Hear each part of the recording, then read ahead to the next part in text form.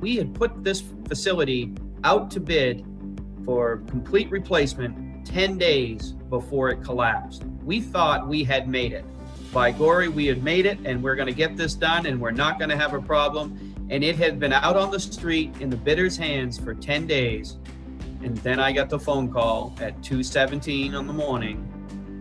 This is The Day That Changed Everything, a podcast series produced by MainBiz, Maine's business news source. Every 2 weeks, we will post an interview with a business leader whose life was upended in one day and learn how they navigated their way back. If all great change is preceded by chaos, then this podcast series seeks to make sense of the chaos. The Day That Changed Everything is sponsored by MTI, or Maine Technology Institute, Norway Savings Bank, and Vistage. Mainers have an unrivaled work ethic, an endless supply of ideas, a boundless energy to create, and the perseverance to not say it's done until it's done better than it was before, which is why the Maine Technology Institute was created to support, nurture, and invest in those qualities, and make Maine a place where ideas and people can thrive. To see how MTI supports innovation, go to mainetechnology.org. That's mainetechnology.org.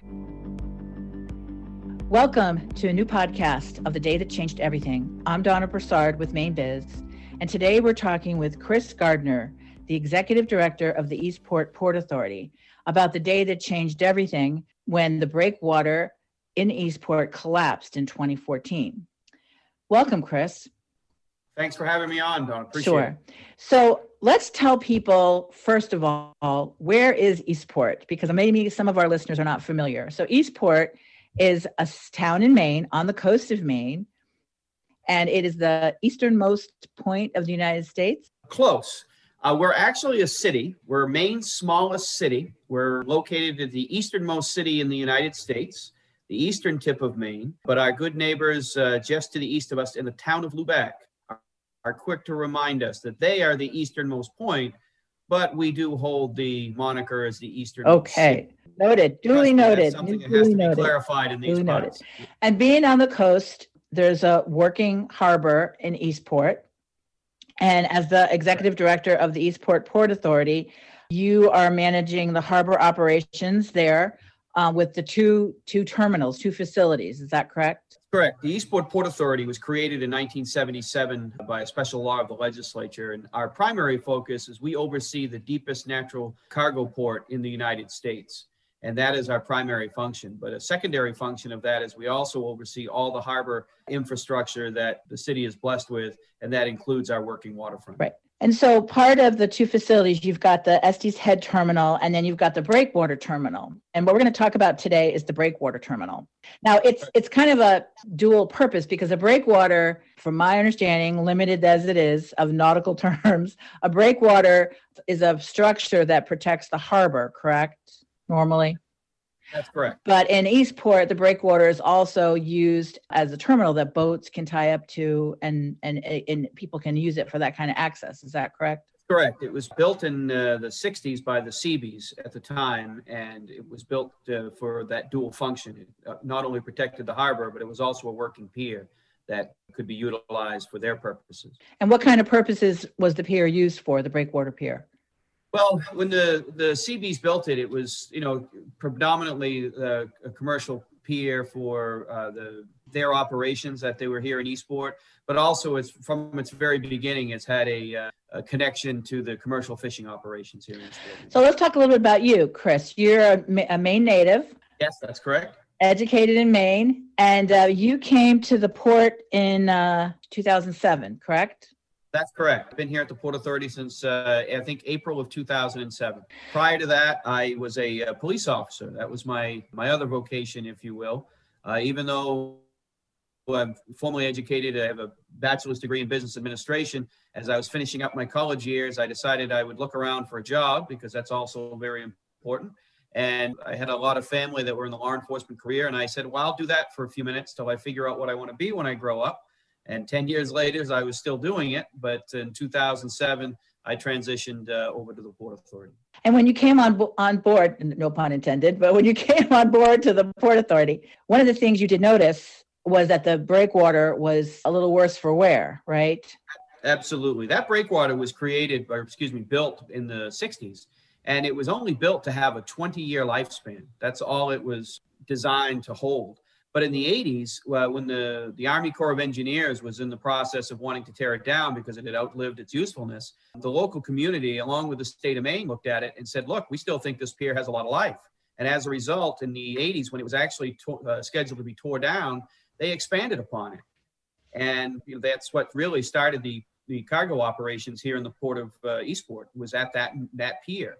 But quite honestly, it was showing its wear really back then. They made some repairs to it, but for a pier that was built in the 60s that had a 20-year lifespan, by the time 2007 rolled around, you can imagine that it was, it had well outproduced, or outlived, I should say, what it had intended to do. So you recognized that there was a problem, and what steps did you take to address it? Well, in 2007, when I first got here, we had to do a complete inventory of all of our structures. And in 2007, we knew that facility was effectively on what we'd like to call borrowed time.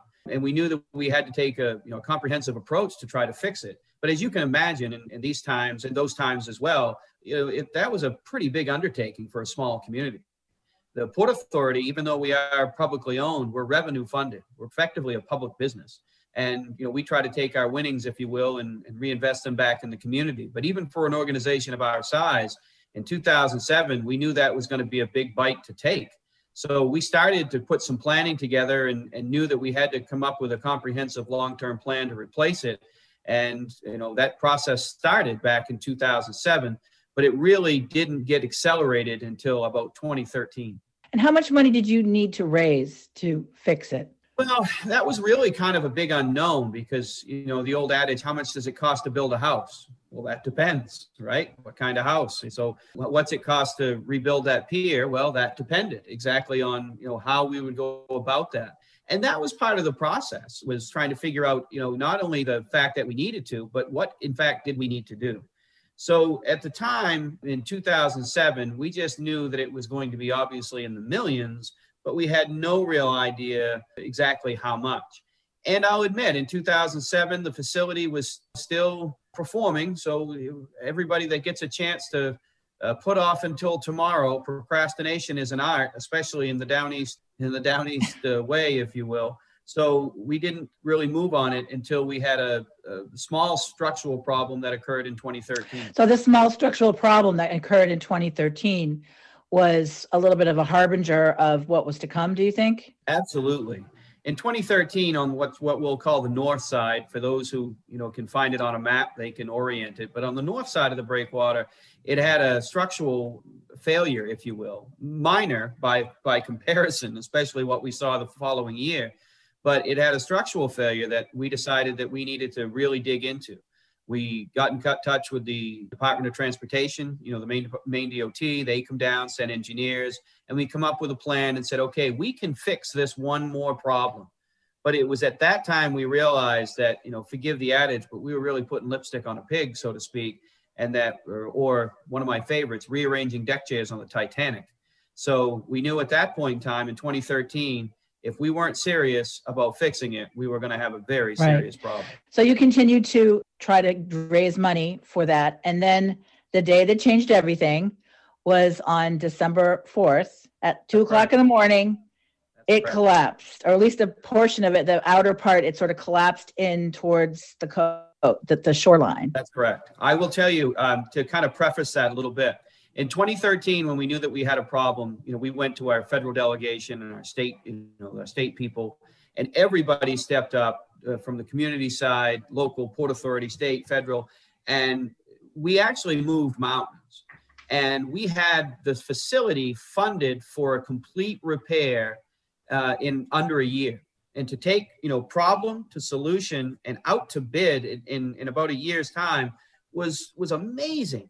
And the irony of it all was that we had put this facility out to bid for complete replacement 10 days before it collapsed. Wow. We thought we had made it. By gory, we had made it, and we're going to get this done, and we're not going to have a problem.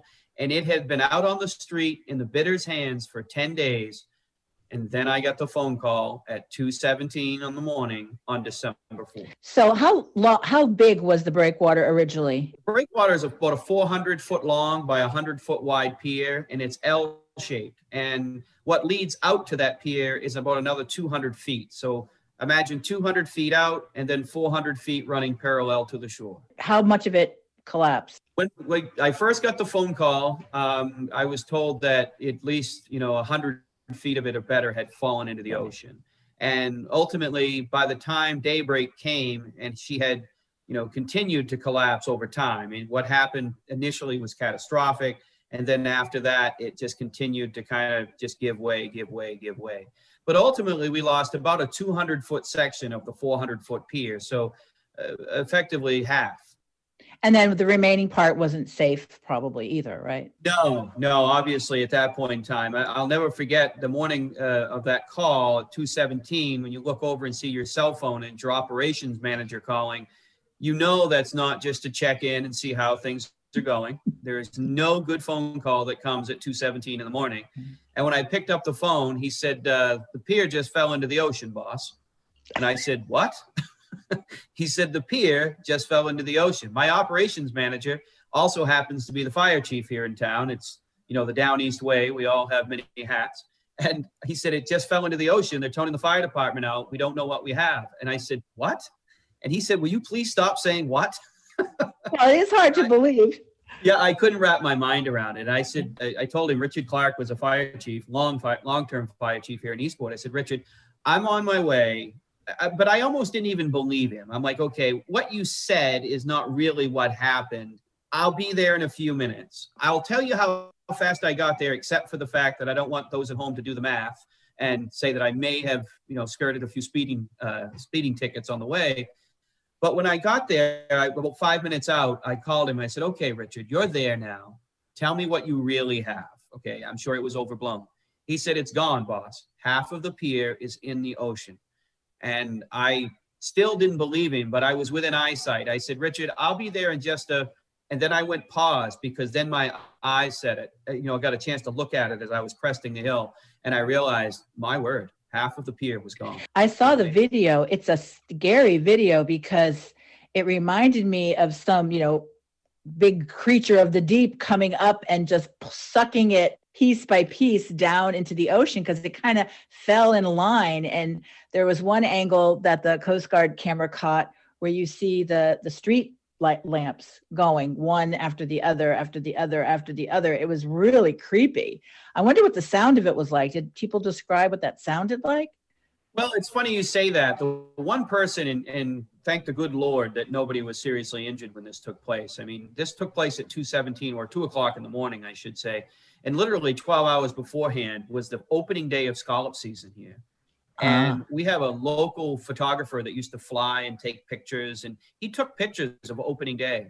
And literally in the spot that the collapse took place, 12 hours prior, there was probably, 15 to 20 vehicles parked.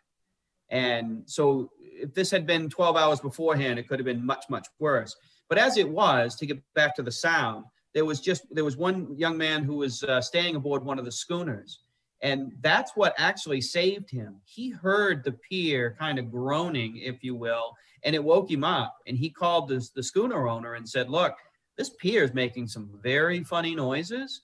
And I think I'm going to get off the boat.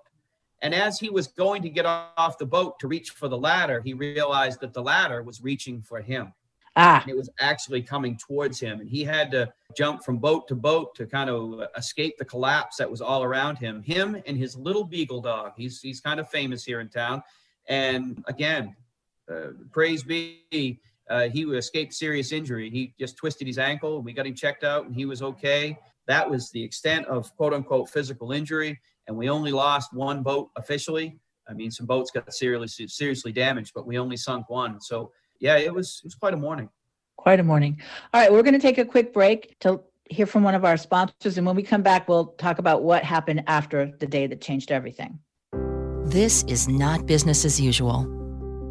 Now more than ever, the Norway Savings Business Lending Team is here to help make sure you're still able to do what you do. But let's face it, this is not an easy time. We will get through it together. It's a great comfort seeing the business community in Maine rallying around one another. It's our job to rally around you. Norway Savings. Live your life in color. By the time daylight came, we had the whole thing effectively cleaned up, except for obviously what had fallen into the ocean. But boats had been recovered, damaged boats had been secured. It was absolutely amazing what I saw that morning from this community. Amazing. Welcome back. It's Donna Broussard, and I'm here with Chris Gardner, Executive Director of the Eastport Port Authority, talking about the day that changed everything in 2014 when the breakwater pier collapsed in Eastport. As you said, only one person was injured, not badly, but one person injured. One boat sunk, but lots of damage, obviously. But what it meant to the port and what it meant to the ability to have that be a working pier, obviously, was over at that point. Yeah, it was quite a blow, as you can imagine. It was just an absolute shock because two things. I mean, number one, for what it just meant to the community. I mean, it's one of those iconic structures, if you will, within our community, and it's like losing a part of the family, so to speak, when you see the pier collapse.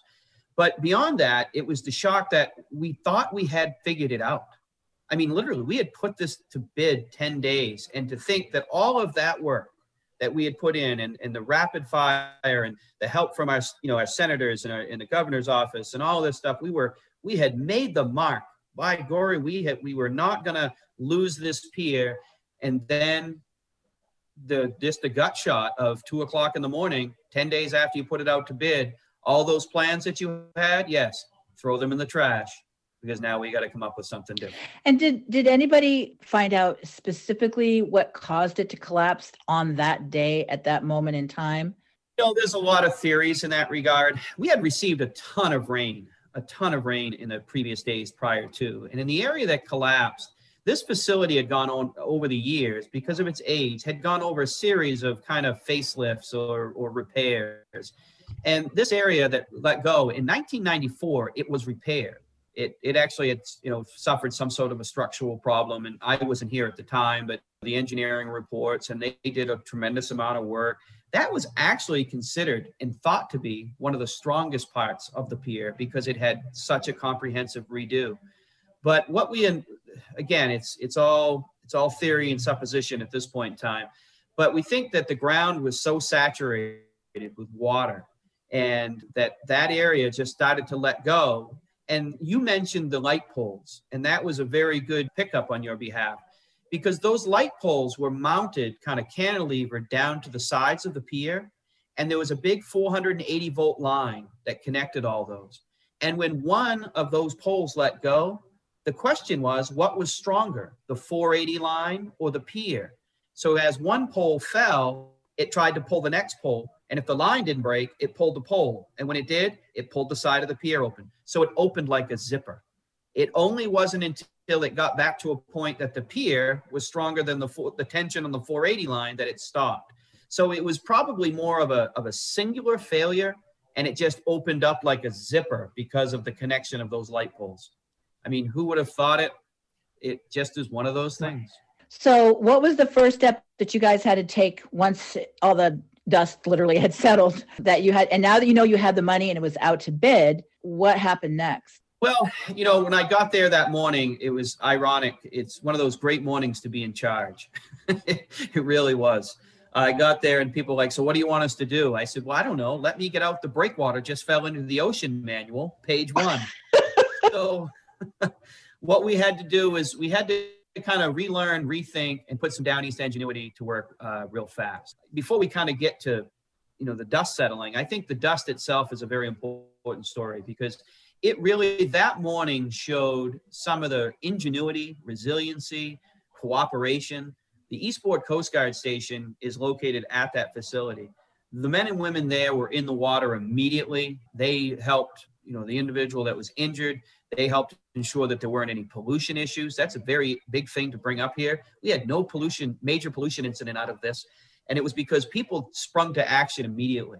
The fishermen that were in that harbor, they were upset that they lost their pier, but so many of them were on scene almost instantly.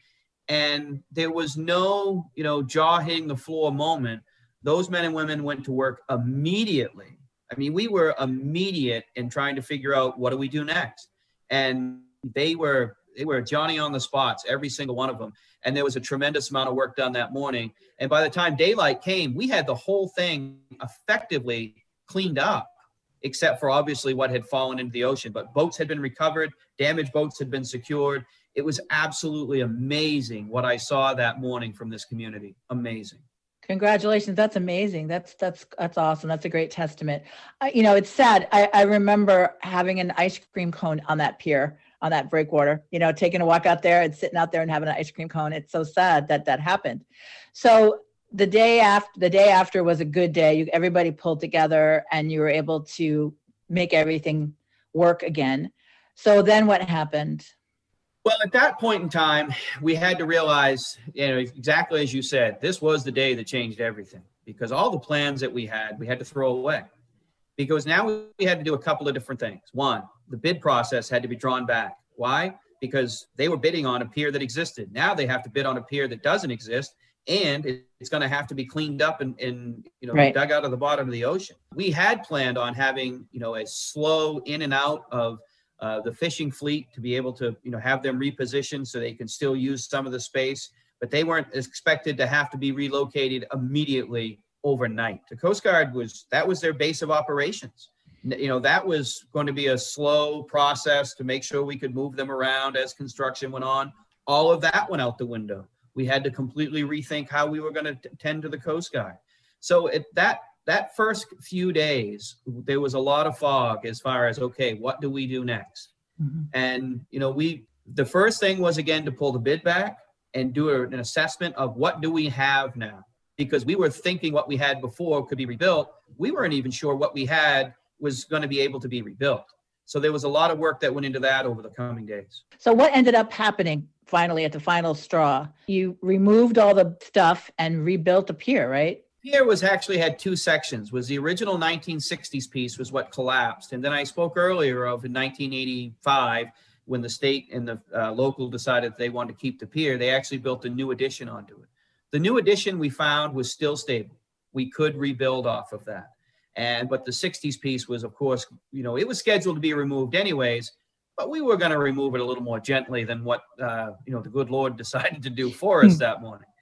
So what we did from going forward is, first off, is we had a complete redesign of how we were going to go about the process. The bill, if you will, the cost went up about $4 million.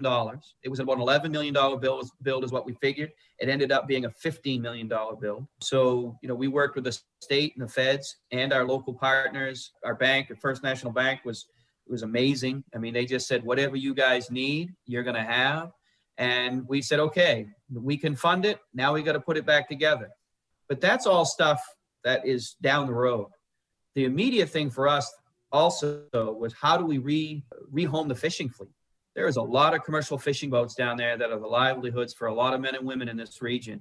And we needed to find them a home.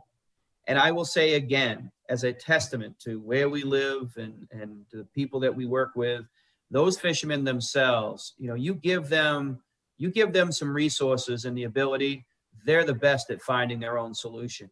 And within a matter of days, we had set up a new makeshift marina on the backside of the island on a new piece of property that we had, something that I couldn't even envision in my own mind. These fishermen had sketched out on a piece of paper in 20 minutes. And then within 3 days, they had it set up. They said, if we can have some resources, boss, we'll make it work. And I just gave them what they needed and got out of the way. And it really shows you that most of the time, the people are the experts, especially those who are on the water. That sounds awesome. How many years did it take to get the pier back up and running? Well, the collapse occurred in 2014. Now, the good thing was, it was so lucky that we had done the work that we had done, because if we were starting at ground zero, if we hadn't put any thought towards it, and then things that fell into the ocean, we would have been years coming up with a funding solution, let alone the construction. So the good news was, construction and the bid process was only delayed a matter of months. But by the first or second quarter of 2015, so the following year, we had CPM Constructors had been awarded the bid. They were on site, And the process took until 2017 to rebuild. So about 2 years. And I will tell you that a testament to everybody who worked on that, we put ourselves a real hard and firm deadline because we all need those in life. We told ourselves that by 2017, 4th of July, a United States Navy ship was going to return to that pier. And there's nothing like having the United States naval destroyer on its way in to hold you to a deadline. There you go. Yep, that pier is famous for hosting, Navy ships over the years. And we had to go a couple of years without one. But we said to ourselves then, 2017, 4th of July, there will be a Navy ship at that pier. And hats off to everybody who worked on that because they made it happen. And sure enough, by 2017, 4th of July, we had a Navy ship back at that pier. Congratulations. That must have been an amazing day. It really was. I mean, to see what we were able to accomplish was quite amazing. And I will say, during the time that the construction was going on, it seemed like it took forever.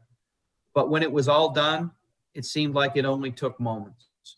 And I think that is, again, it speaks volumes to how well everybody made it work. To lose that type of facility in a town like this is no small thing.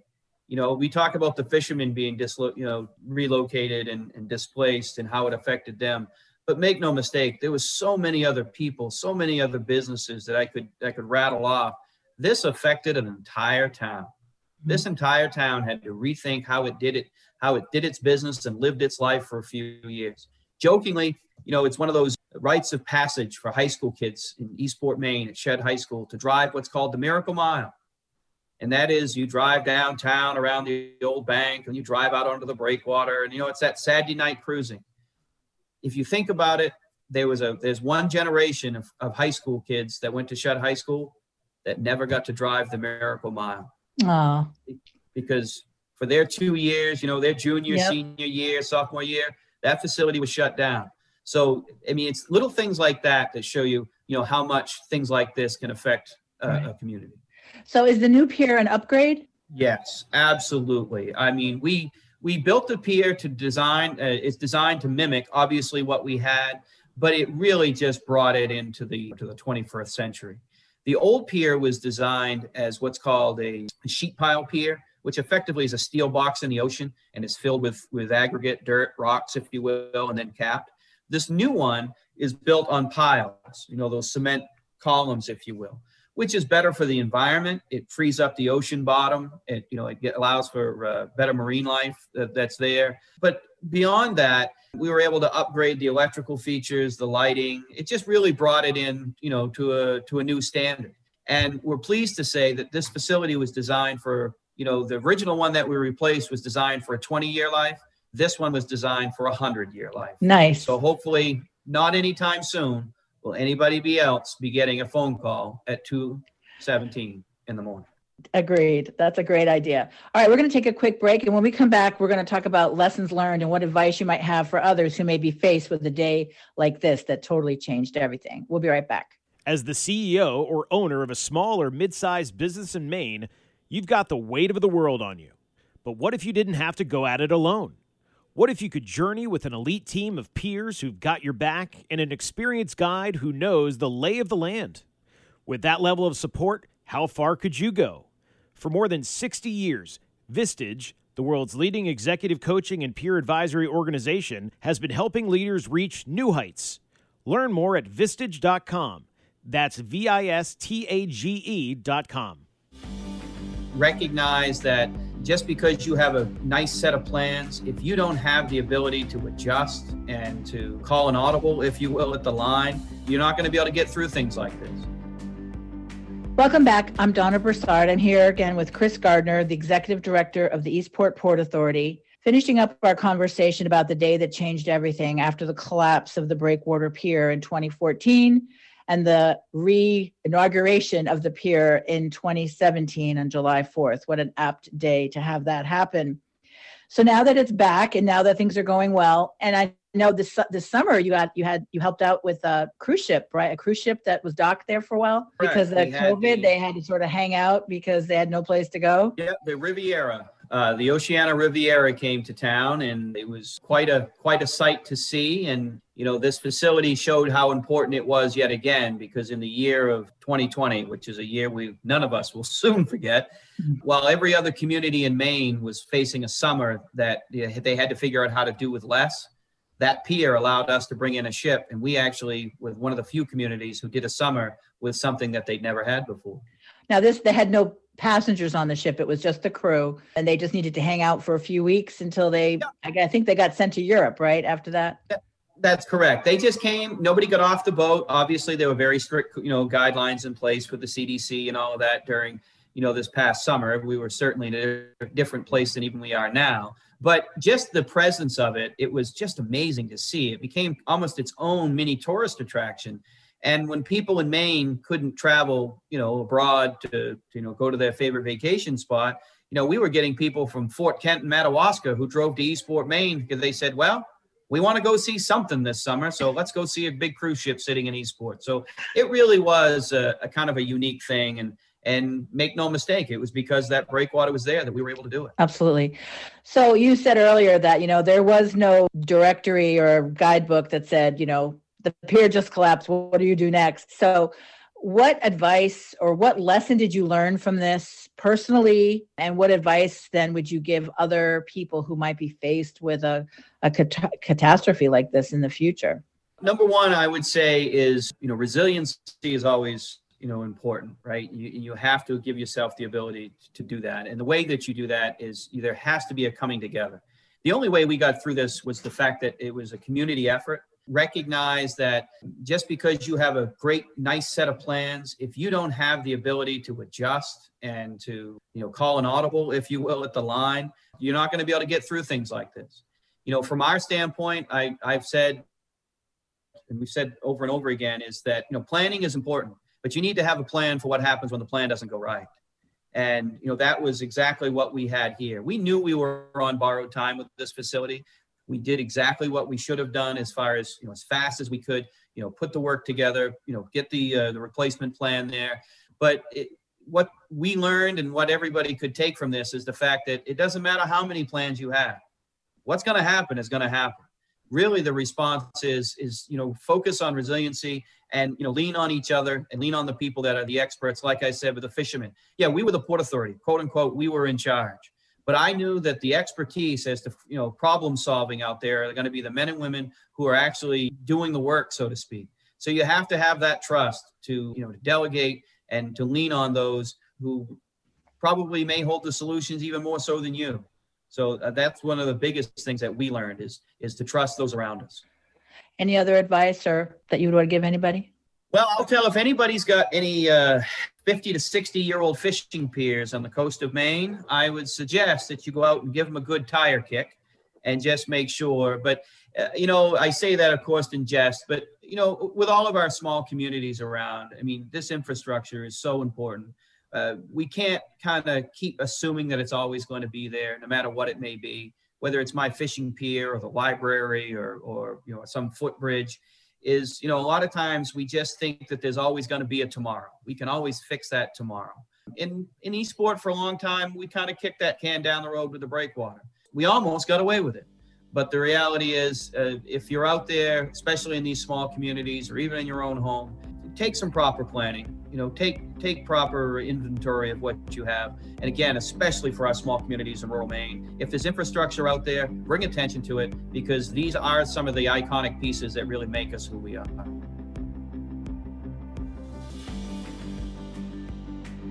The Day That Changed Everything is a production of Maine Biz. Find out more about this podcast and other Maine Biz media products at mainbiz.biz. The Day That Changed Everything is sponsored by MTI, or Maine Technology Institute, Norway Savings Bank, and Vistage. The Maine Biz podcast team includes Donna Broussard, Allison Nason, Renee Cordis, Maureen Milliken, Will Hall, and Andrea Tetzlaff. Audio editor and producer is Chris Sedenka. Logo and marketing designer is Matt Selva. Subscribe at mainbiz.biz or via iTunes, Spotify, or wherever you listen. Copyright 2021.